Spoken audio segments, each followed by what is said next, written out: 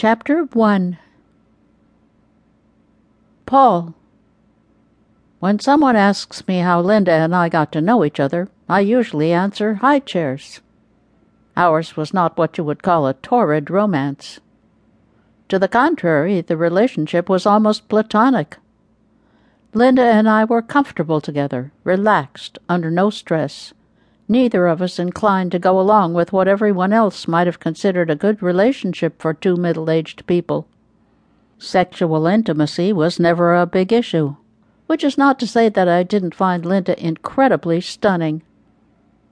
And though some would have said I was past my prime, I wasn't ready to be cremated and have my ashes scattered over the Trout River. Those were the instructions I used to give my wife Gretchen. I started seeing Linda about 4 years after Gretchen passed away. Everyone expected me to say I was devastated by my wife's death. We had been very close. But after a 2-year struggle with cancer, watching someone you love just waste away, the shock of inevitable death is somehow not as great. The suffering ends. Loneliness takes its place. Gretchen had known Linda primarily because of our association with Pine River State Bank. Linda was a customer service rep. I believe that is the politically correct euphemism for what used to be a bank teller.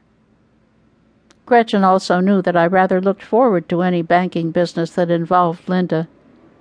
I never made a secret of my admiration.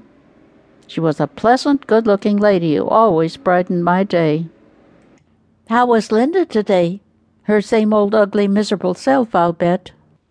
One of the things I loved about Gretchen was her wry sense of humor. One of these days you two will set this town on its provincial behind with a simply scandalous affair. I always pooh-poohed her comments, but I guess the idea took root. She planted a seed. As I said, we hardly provided grist for the local rumor mill, nor even for those self-righteous souls who have to invent scandals to satisfy some perverse craving.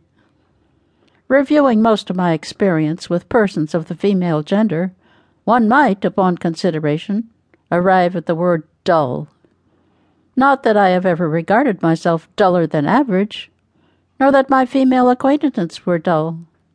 No, I simply refused to conform to everybody else's idea of a good time.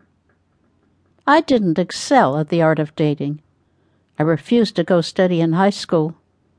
Those social conventions always had too many strings attached.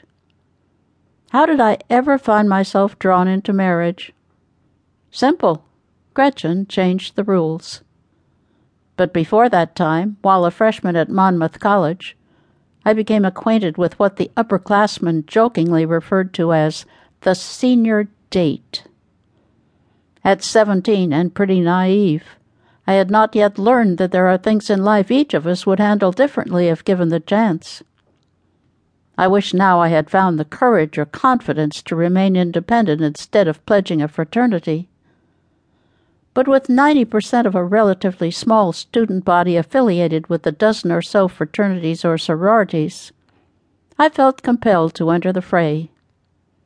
On the other hand, without Sigma Phi Epsilon, there probably wouldn't have been a senior date or a nice relationship with a lovely young woman named Patricia.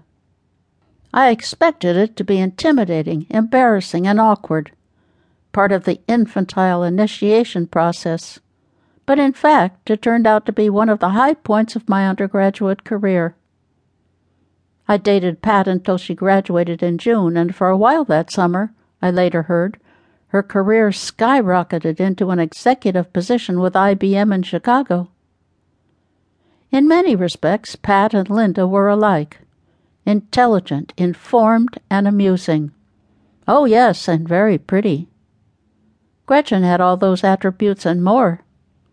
Her honesty set her apart from all the rest, and people always knew where they stood with Gretchen.